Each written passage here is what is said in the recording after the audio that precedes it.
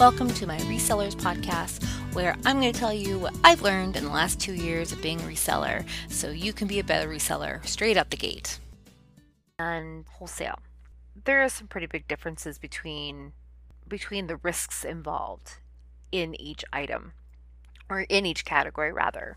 So thrifting, when we go to the thrift store and we buy something, and we usually try not to spend over a certain amount of money. I don't know what it is for you. I try not to spend over $5, except if it's a really expensive brand that I know will resell for a much higher value, and then I'll pay up. But I try not to spend more than 20. But I have paid up to 30 before for an item, which didn't pan out as well as I thought, but I did make double my money. So I made $60 out of the deal, and I made my money back, and I made some more money on top of it. And that's really what you're trying to do. But when you're thrifting, it's really the cheaper part of it. So retail arbitrage, I would say, would be the middle risk factor. Poshmark just kicked off, if you will, no pun intended, the kicks market, but it's only for men, which I think is a little sexist. Girls wear sneakers too. It's not just guys. But and so maybe they'll be like Kicks women's market. I don't know, but they haven't yet. And I just think it's so weird. It just drives me a little nuts that it's just men's. Like we don't wear sneakers. Okay, rant over, at least for now, for that. But if you're looking for, it's really kind of a different kind of risk factor, because you're paying a little bit more, but you're also going to make a little bit less, because when you thrift an item and you pay $2 for it, and you sell it for 30, that's a giant profit margin. It really is. It's a huge profit margin, even though Poshmark's taking 20% of it. If you sell for something for $30, you make $24. If you paid $2, you made $22 profit on the item. And that's a giant profit margin. It just is. But if you do retail arbitrage, and let's say you bought something that's for $10, and depends on what you're doing it on. If you're doing it on higher end items, you're gonna make a bigger profit. That's the way that works. But unless it's like a super hot item. So I'm trying right now, it's kind of apt I'm talking about this, but right now I decided to do a little bit of Vineyard Vines retail arbitrage. And this is kind of different because Vineyard Vines decided they're going to do a limited collection for Target. And so they're on the high end of what Target would charge for items, But a lot of items were gone. I think it came out on Saturday and this is Monday. So I decided to try it out, and I bought some shorts, I bought some dresses, and I bought some swimsuits, and I bought some bags and some fanny packs, and we'll see how they do. Because they're selling for much higher than they even retailed at Target for, because they're a limited edition. They won't be replenishing this inventory. So because they won't be replenishing this inventory in Target, that makes them sought after and makes them only a certain amount went out. So they're in some cases, people have been able to double their money buying it at full retail from the store, and then they're turning around, going online and flipping it for either 50% of over what they paid, or 100% of over what they paid. So I've seen, like, some of the dresses I bought, they've gone anywhere from $60 for pricing, like they've been sold for $60, but they were only sold originally for, I think, $35. But then you gotta take, Poshmark's fees, but it depends on if there's more people out there that want the item than there is the item, which is supply and demand. If there's a less of a supply but more of a demand, that will always drive the price up. So if you have more of an item than people are wanting to buy, then that always drives the price down. And that's what they call a flooded market. And there's so many of one item and they're vying for the buyers, then that's a market that's been flooded. And they usually call that a buyer's market, because then you can kind of pick your cheapest one. But if you're in a seller's market, that means there's more people wanting the item than there is people selling the item. And so sometimes people can up that price to a point. I mean, take example, the Starbucks cups that came out, the rainbow, the stacking cups that came out. I think they retailed from Starbucks for what? $30 or something like that, $35. And I saw them on eBay for like $90 being sold, and they were selling for $90 because there's a limited edition. It was a limited supply of them that Starbucks only put out so many, and so they know that happens. And next week there'll be a new cup, but these for whatever reason took off, and so people were just buying them, and they can't find them. So if people really want the item, they'll pay up for it. So we'll see, because I price my items a little bit, like kind of in the middle of what people are asking for these items. The people that are cheaper than me, they'll probably sell first, and then hopefully it keeps going, and then they'll buy mine, and then so on and so forth. But normally for retail arbitrage, people usually go to like TJ Maxx, or they go to Marshalls, or they go to Ross, or any store that's having a sale. That's a pretty good sale. Some people do it at Anthropologie if they're having a pretty good sale. You try to buy as low as possible, of course. Pay special attention when you're doing retail arbitrage, especially at the secondary retailers like TJ Maxx, Ross, and Marshalls are all secondary retailers. They were not the primary retailers of these items. They were in another store or somewhere else first, usually, and then they didn't sell in that other place, and so they got liquidated over to TJ Maxx, Marshalls, Ross.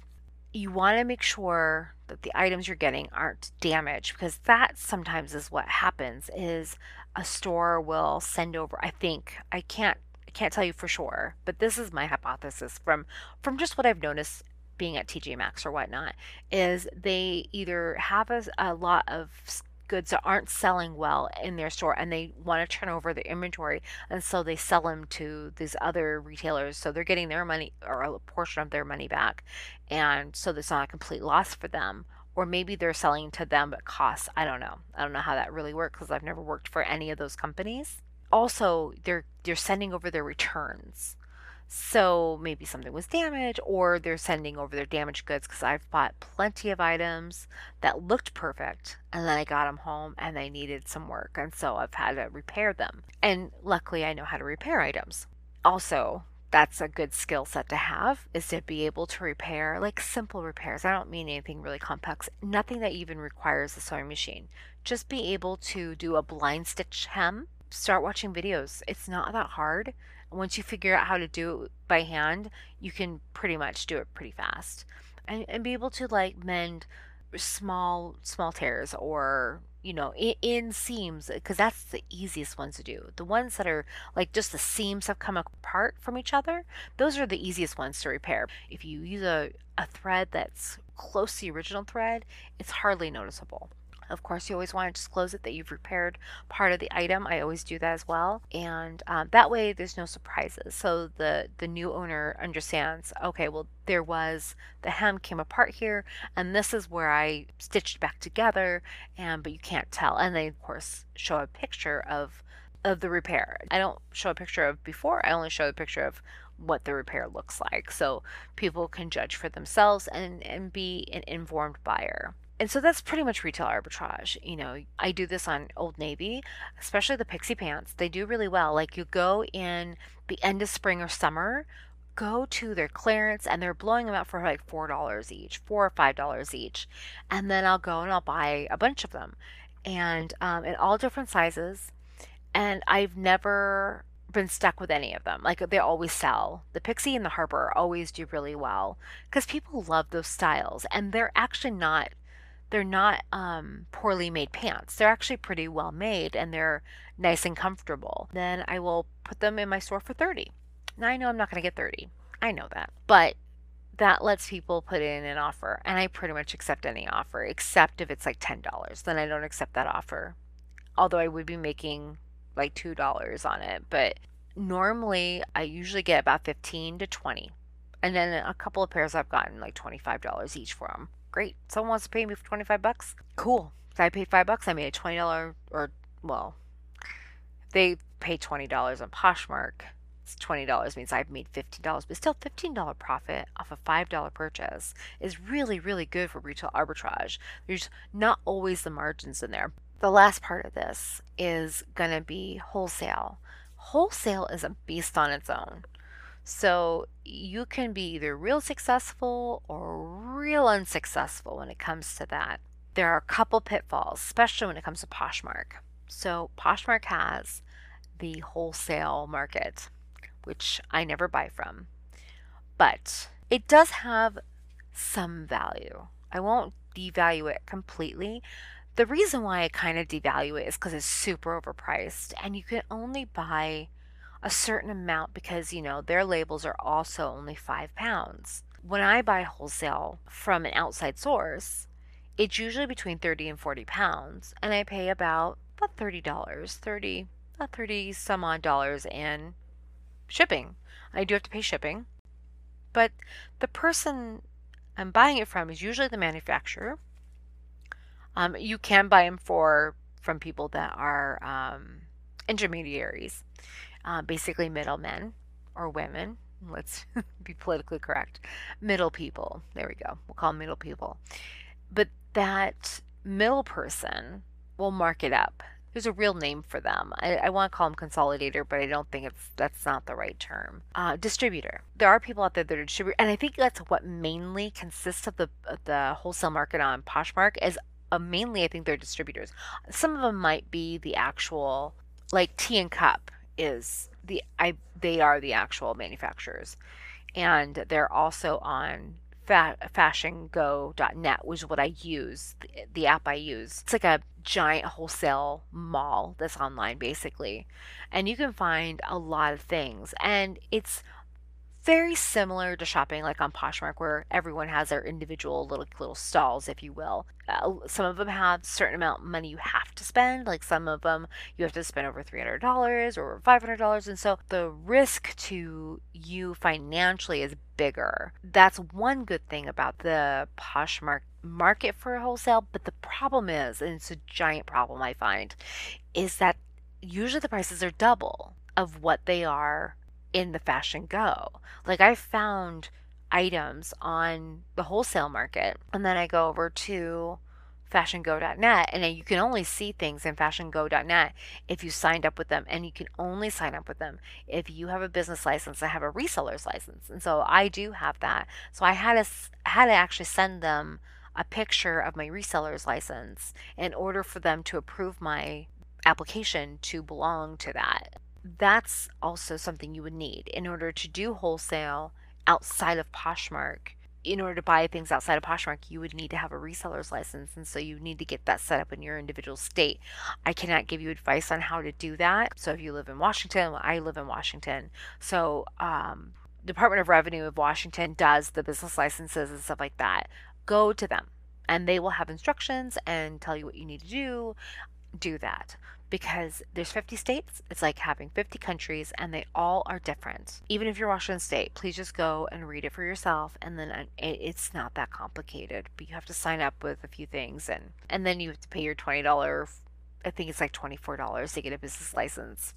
It's really cheap. If you want to just try an item, just to see the interest in it and to see if it would sell well, and you do have a business license or a reseller's license you could buy outside of Poshmark, it actually would be a good idea to just sample an item, because it's really hard to just sample an item directly from the manufacturer, because they want you to buy in bulk. They want you to buy a large amount all at once. And if you're not real sure what you should be buying or what does well for you in your particular closet,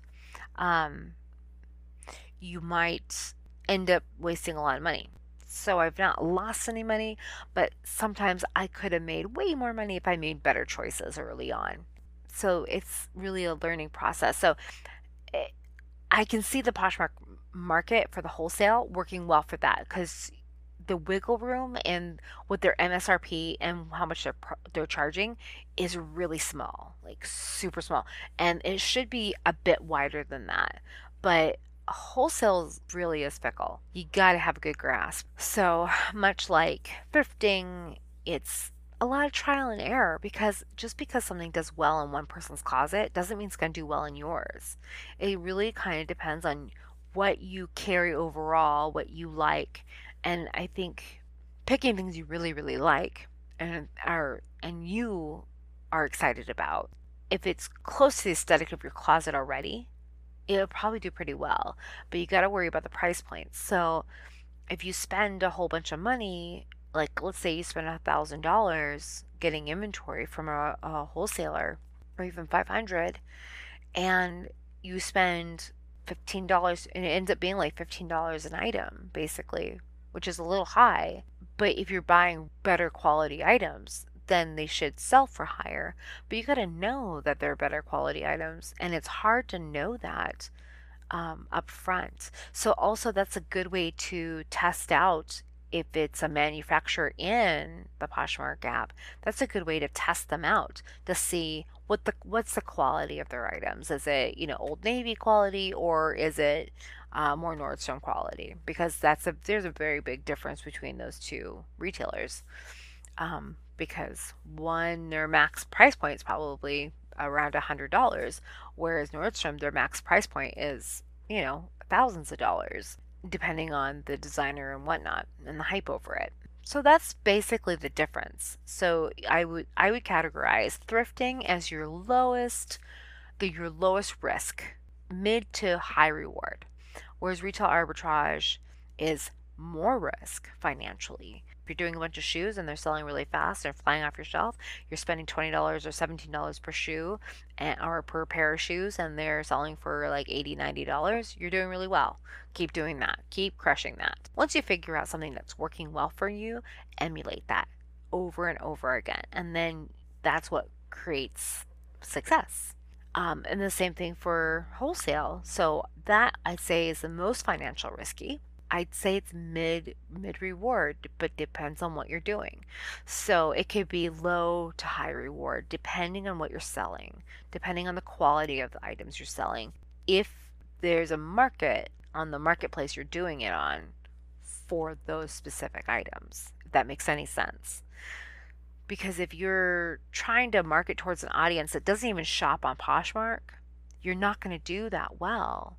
But if you are catering towards people that are already there, that are already looking for items that are like that, then you can stand to do really, really well. And there are people that only have a boutique and only sell wholesale items, and they've made a pretty lucrative business doing that.